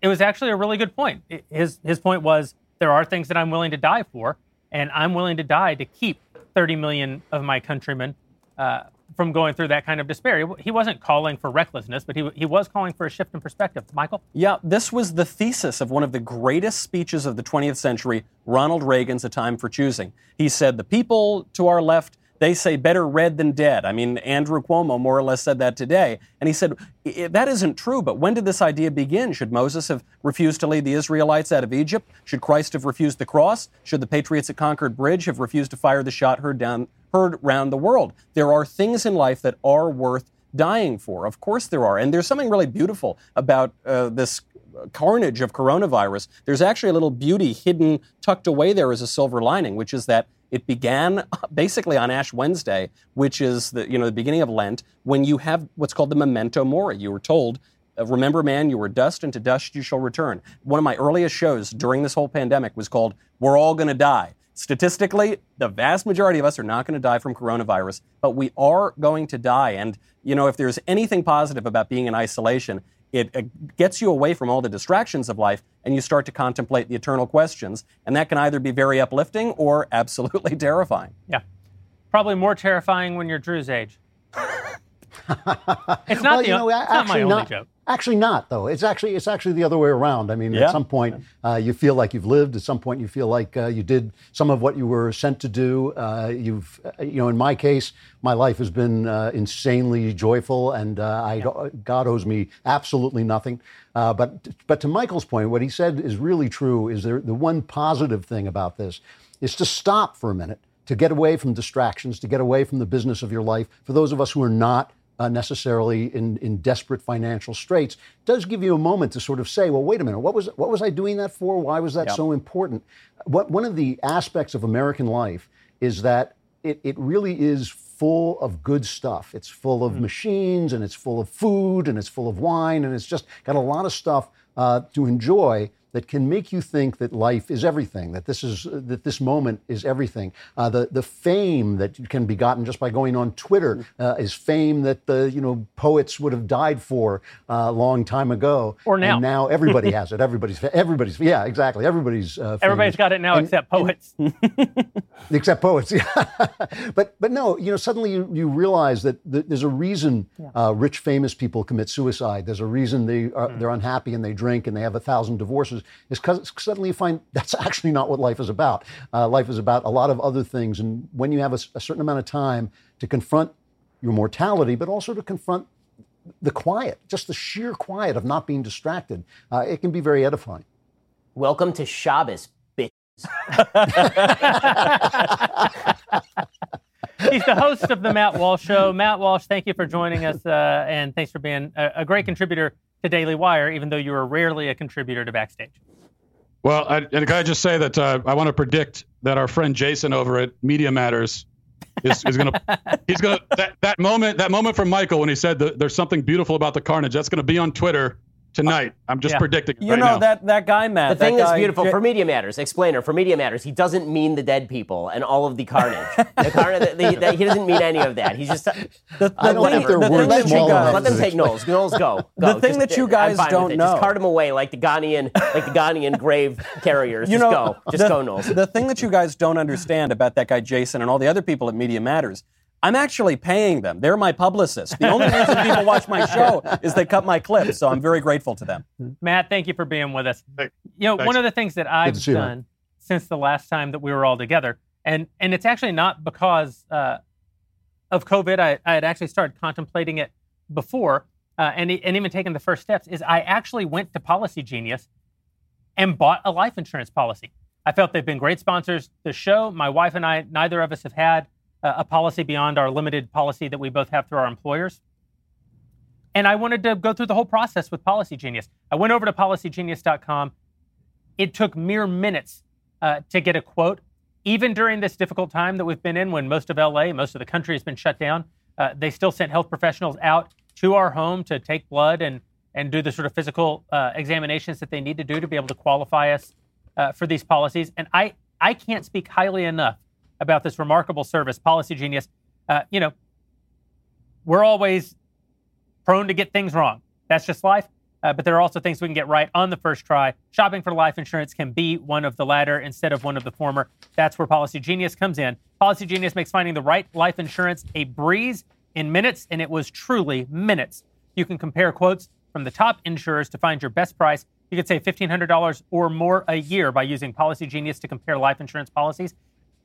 I'll go ahead and tell you a little bit more because I did want to go through the whole Policy Genius experience, but I'm also what they call a cheapskate.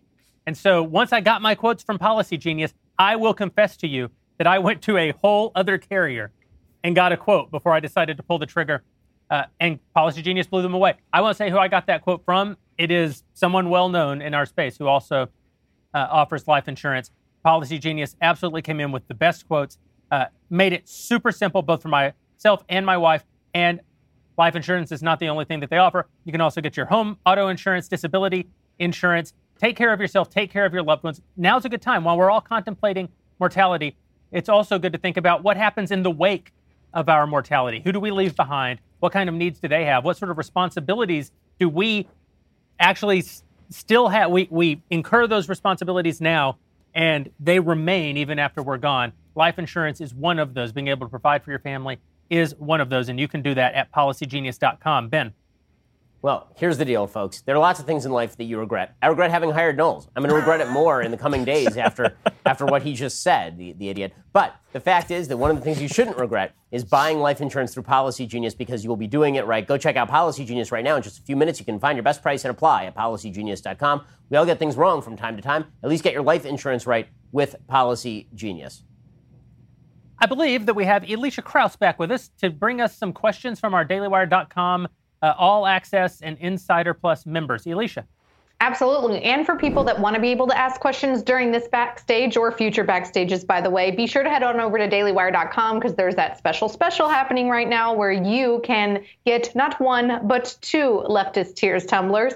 So all the more reason, even if you live alone and you're sheltering at home alone and you don't feel like doing the dishes while you just chill on the couch and eat snacks and watch Netflix all the time, then that's okay. You can have 2 to rotate out while you wash, or hopefully you're a good conservative who's gotten married and is making lots of babies, so then you and your spouse can have one too. So head on over to dailywire.com. That's if you become a Daily Wire Insider Plus or an All Access member, then you can get the 10% off code using Backstage over at dailywire.com. All right, this is an interesting question because we've talked a lot before. I mean, in American politics in general, every guy seems to get elected to office and 4 years later they have aged an insane amount, right? So do you guys think that Donald Trump has aged at all in the last 4 years, or has he aged more since all of this COVID stuff happened? Donald Trump has not aged a day. Not a minute. It's unbelievable. Not a minute. No, the reason for this. Go ahead, Knowles. You make your joke and then I'll make mine. This is, I mean, it's almost not even a joke that you saw Obama age like 300 years in the 8 years he was in office because he hated being president. He loved campaigning. He was really good at that, but he was not good at being president. And Trump, it's like he gets younger every day. He loves fighting with Jim Acosta so much that he is now holding daily press briefings. The guy, he's going to be 10 years old by the time this is all over.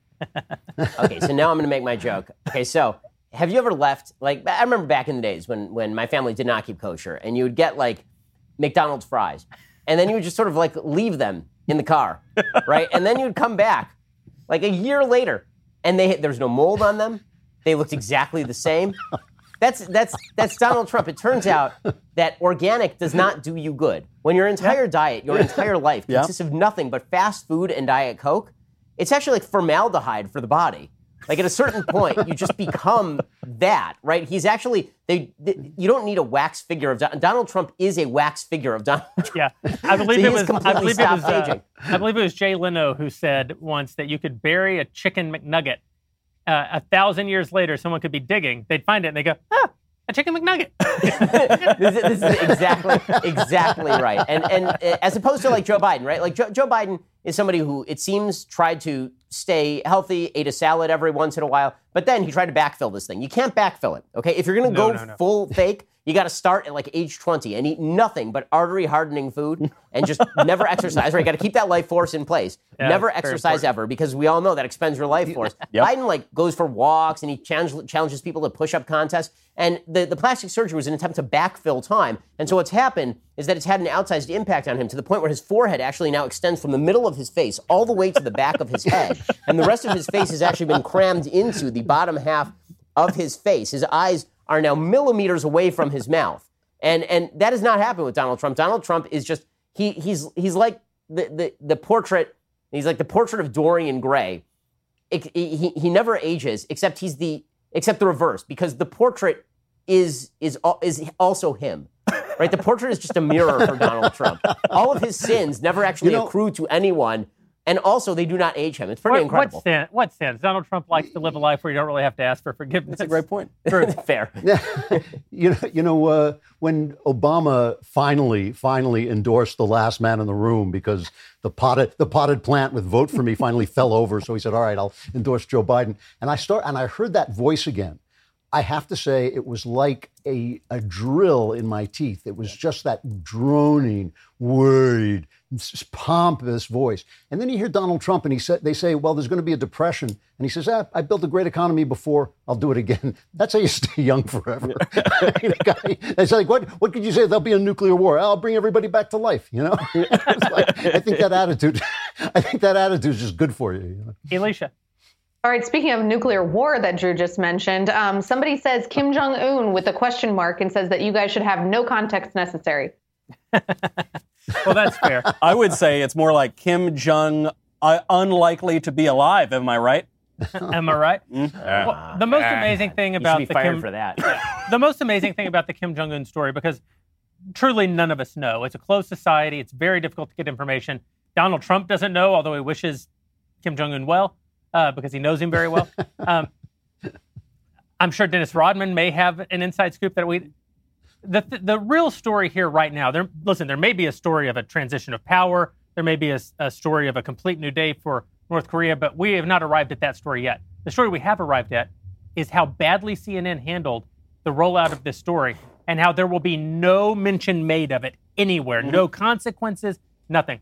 That's where we've arrived with the media, is no matter what they do, no matter what prediction doesn't come true, no matter what story is completely false, no matter what false narrative they peddle, it gets memory hold so fast.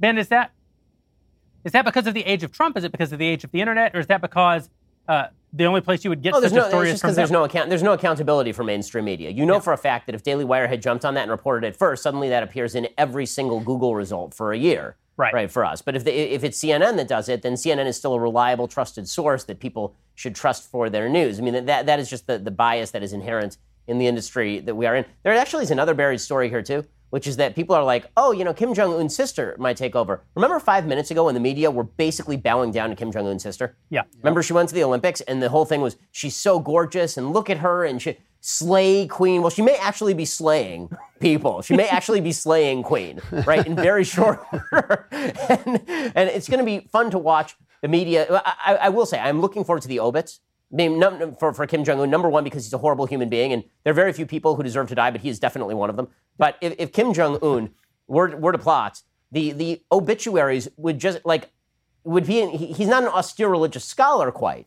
like al-Baghdadi, but would he be beloved, rotund scratch golfer? Would he be well-known unicorn sanctuary founder? What exactly would be the headline in the New York Times about Kim Jong-un? Unbelievable. Alicia, we have time for one more question. All right, this is a fun question. It kind of takes people's mind off of COVID for a little bit. If there was one person from the past that you could bring back to life, who would it be? Drew. No, that was my answer. You would dream Drew Rackett. I thought you were going to say Ben, because Ben died of boredom 30 minutes ago. I don't mind you making fun of me. I mind that you got the best line of the show. That disturbs me.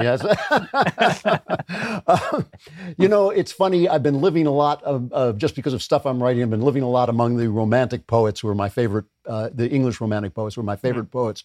And I've always wanted to meet John Keats. He lived for a very short time and did some of the greatest poetry in the history of the world. And I've just he had an amazing mind, and he was one of the very few poets who was a decent human being.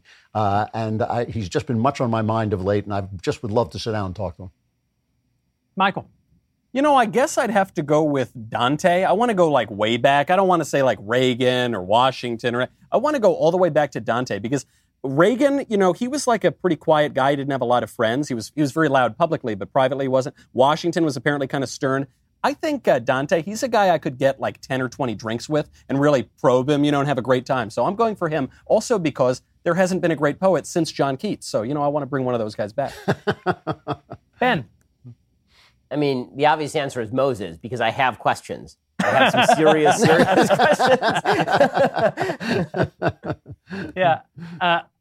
I will give an answer, but I'll also give a faux answer, which is, a friend of mine once said, it's too bad you can't bring Jesus back to life. Imagine what he could have accomplished if they hadn't killed him.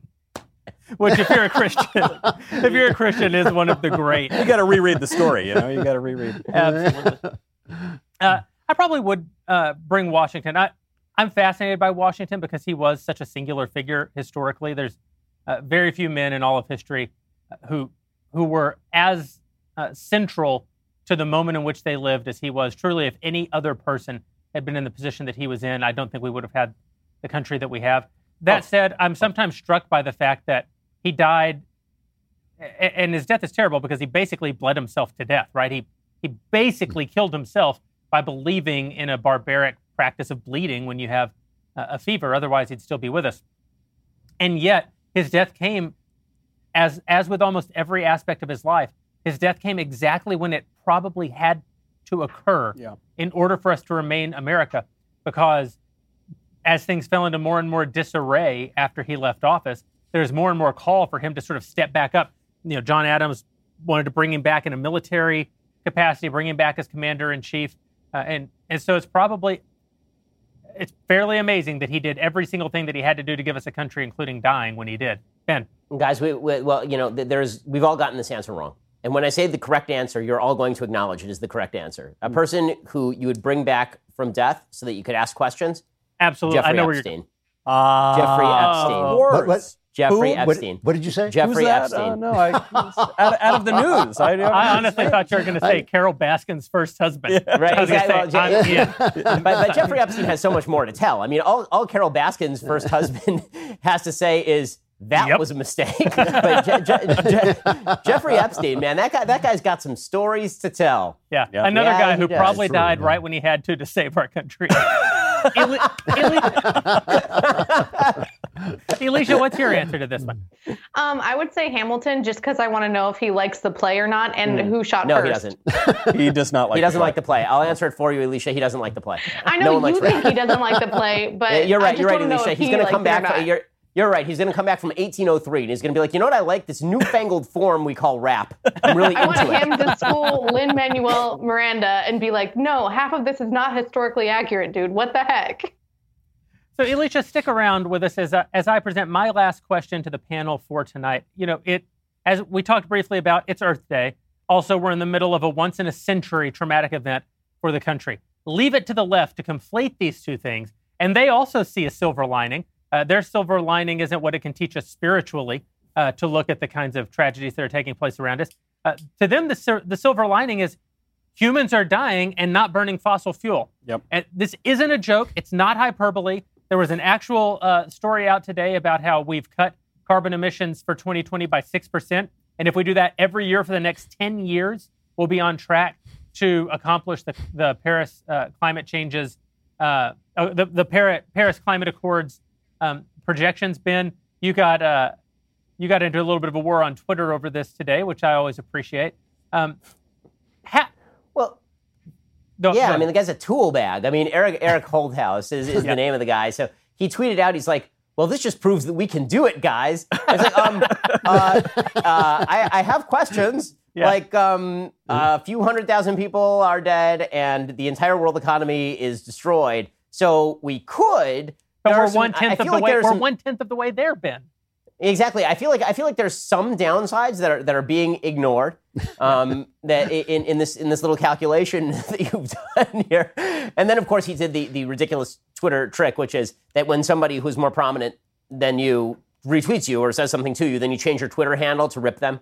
And so his very clever riposte to me pointing out that perhaps the near apocalypse might not be the best solution to the possibility that the climate is going to warm by 1.5 degrees Celsius over the course of the next 100 years, that perhaps the complete destruction of all we hold dear and the deaths of thousands of people who we like, that maybe that might not actually be the best possible solution to the fact that water level is going to rise by a foot over the course of the next century.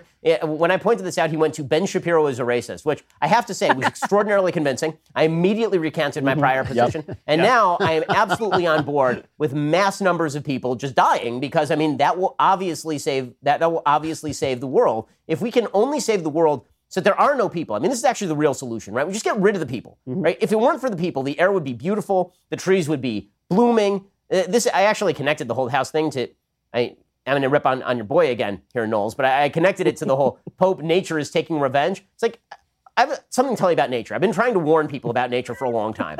I have a warning about nature. And Alicia, this one's for you. This goes out to Alicia Krause, who loves her some nature. Okay, now I've been saying this. Alicia can attest to it because she was on morning radio with me for years. Nature is trying to murder you. This is nature's job. Nature is trying to kill you. Yes, nature will give you the bounty of her fruit until you're age 35, at which point you are susceptible to everything and you will die, right? If you are just out there in the open, your life expectancy is like 35 years old, and then you're dead. You're dead, right? So nature's been trying to kill us for an awful long time, and the idea that I ought to have sympathy for the rocks and the trees and the dung beetles in the absence of what they can do for, intelligent human beings who are capable of helping other people and making the world a better place for other human beings. Like, yes, I damn well do value my children over the trees. Sorry, if I have to make the decision as to whether the air is minutely cleaner or my kids live another year, that is not a decision in any way, shape, or form. And this notion that, like, we're supposed to prize nature for herself because nature is the true glory. You know what nature's trying to do right now? Right now, that she's planning. You know what nature's trying to do? Yeah, she's hiding right behind that wall. That is correct. Behind every wall, in fact. Behind all the walls is nature. And nature is waiting to murder you. We developed an entire civilization to get away from nature, like a horror film. Okay? People who go camping. Notice the people who go camping. I'm glad you enjoy the camping. We developed an entire civilization so you don't have to camp. An entire civilization that has a permanent roof, right, with like running water and toilets so that you don't live in your own feces and have to drag animals out of their hidey holes and roast them over tiny fires. Hey, the absolute worship of nature. I like hiking too. Okay, but can we be real about like what nature does and what nature is and how nature is amoral and wants to kill you? But Ben, one of the things that the guy actually said in that Twitter thread was, if we don't accomplish the Paris Climate Accord projections, in other words, if things aren't as they are now for a decade or more, he said, in our lifetime, our entire civilization will be destroyed. And they say we're science deniers. Yeah. I mean, the same people who think that humans can live on Mars think that the temperature going up 1.5 degrees on Earth will destroy all civilization, not have consequences, destroy our civilization. Michael. You know, the timing of this is pretty amazing, exactly to Ben's point, which is that at precisely the same time that we are being told that the Earth in its fury concocted the coronavirus to wipe us all out because we, humanity, we're the true virus. Yeah. At the very same time, we are being told that we need to celebrate the Earth. This is the greatest argument I've ever heard for pollution. I'm going to go out when this is all over and buy a Hummer. I'm going to drink out of 10 plastic straws at a time. I think now's the time. We've got to start polluting. Yeah. Sorry. I have to. We have to say sorry.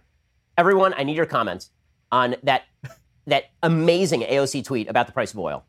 Okay, I just need your comment on this, right? Because this was a signal moment in American political history. Was the price of oil, the futures, dropped below zero. Right? It was like negative $36 a barrel. So they would like pay you to just take a barrel of oil and wheel it over to your house and just leave it in the backyard. And AOC's like, I can't think of a better time to invest in green energy. It's like, remind me not to invest with the AOC hedge fund. Okay. That's not how investing works, you know. They always say, really, buy high, sell low. I think that's what the AOC hedge fund is telling you to do. And it's also, it was a genuinely offensive comment because you've got tens of thousands of hundreds of thousands of Americans maybe in the energy sector losing their jobs. And she says, you love to see it. That's what she said. You love to see it. This is the thing that has been revealed is how incredibly much they detest the working classes. They hate us. They hate the people who work. And I shouldn't include me. I mean people that they're supposed to be the defenders of. Yeah. Socialism is supposed to be workers of the world unite. They hate them. And I would just like to add that Earth Day, I always like to say this at least once on Earth Day. There's only one interesting thing about the Earth, just one, and that's us. The mind of man is the only interesting thing about the Earth. When somebody once said to me, I would give up every human being to preserve the beauty of the tiger. And I said, the tiger has no beauty except in the mind of man. Nothing that exists that is of value exists except in the mind of man, excluding in the mind of God. I will acknowledge that. But here on Earth, everything, beauty, truth, morality, the worth of the Earth, all of it exists in the mind of man. Take away the mind of man, the Earth's just a rock floating in space. And all of these people who worship Gaia and all of these people who worship isms, socialism or feminism or whatever ism they worship, they don't understand. It's all about us. It's all about our good, our benefit, our closeness to our Creator. That's it. Alicia, you like to sleep in tents and pee on rocks. I think you're the only camper among us. Are you trying to say No, I'm I the used to manliest of you camp. all? Then yes, maybe.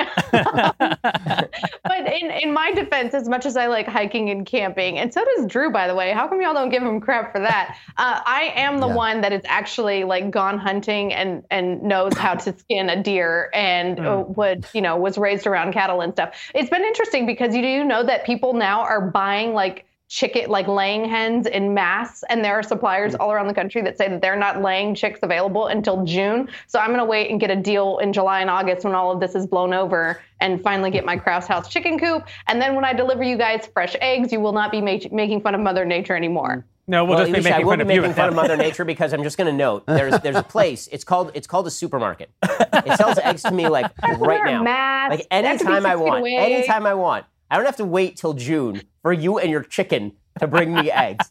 All I have to do is go down the block with like $5 because here's an ism I love. Capitalism. Yes. Oh, there it is. The monies. Because capitalism is not really an ism. That's why. Well, that's true. That's right. It is a recognition of basic human freedom. That's all. It's just a corollary of basic human freedom. Capitalism is, and in fact, even where people aren't free, markets exist. Guys, thank you for tuning in and joining us for our lockdown edition of Backstage. If you are a Daily Wire Insider Plus or Insider or All Access member, listen, we're grateful. Thank you for supporting us. If you're not, hey, head over to Daily Wire right now. We do have this special on right now. You can get a second Leftist Tears tumbler for the price of one membership. That's a tumbler for the left hand, a tumbler for the right hand. And while you're sipping from each of your two Leftist Tears tumbler, you can actually head over to dailywire.com right now and join us post Backstage. We do a discussion. That's where you can tune in, ask questions of me, Ben, Drew, Michael, Alicia in a written format, and we'll respond to those over at dailywire.com. Thanks, and we'll see you next time.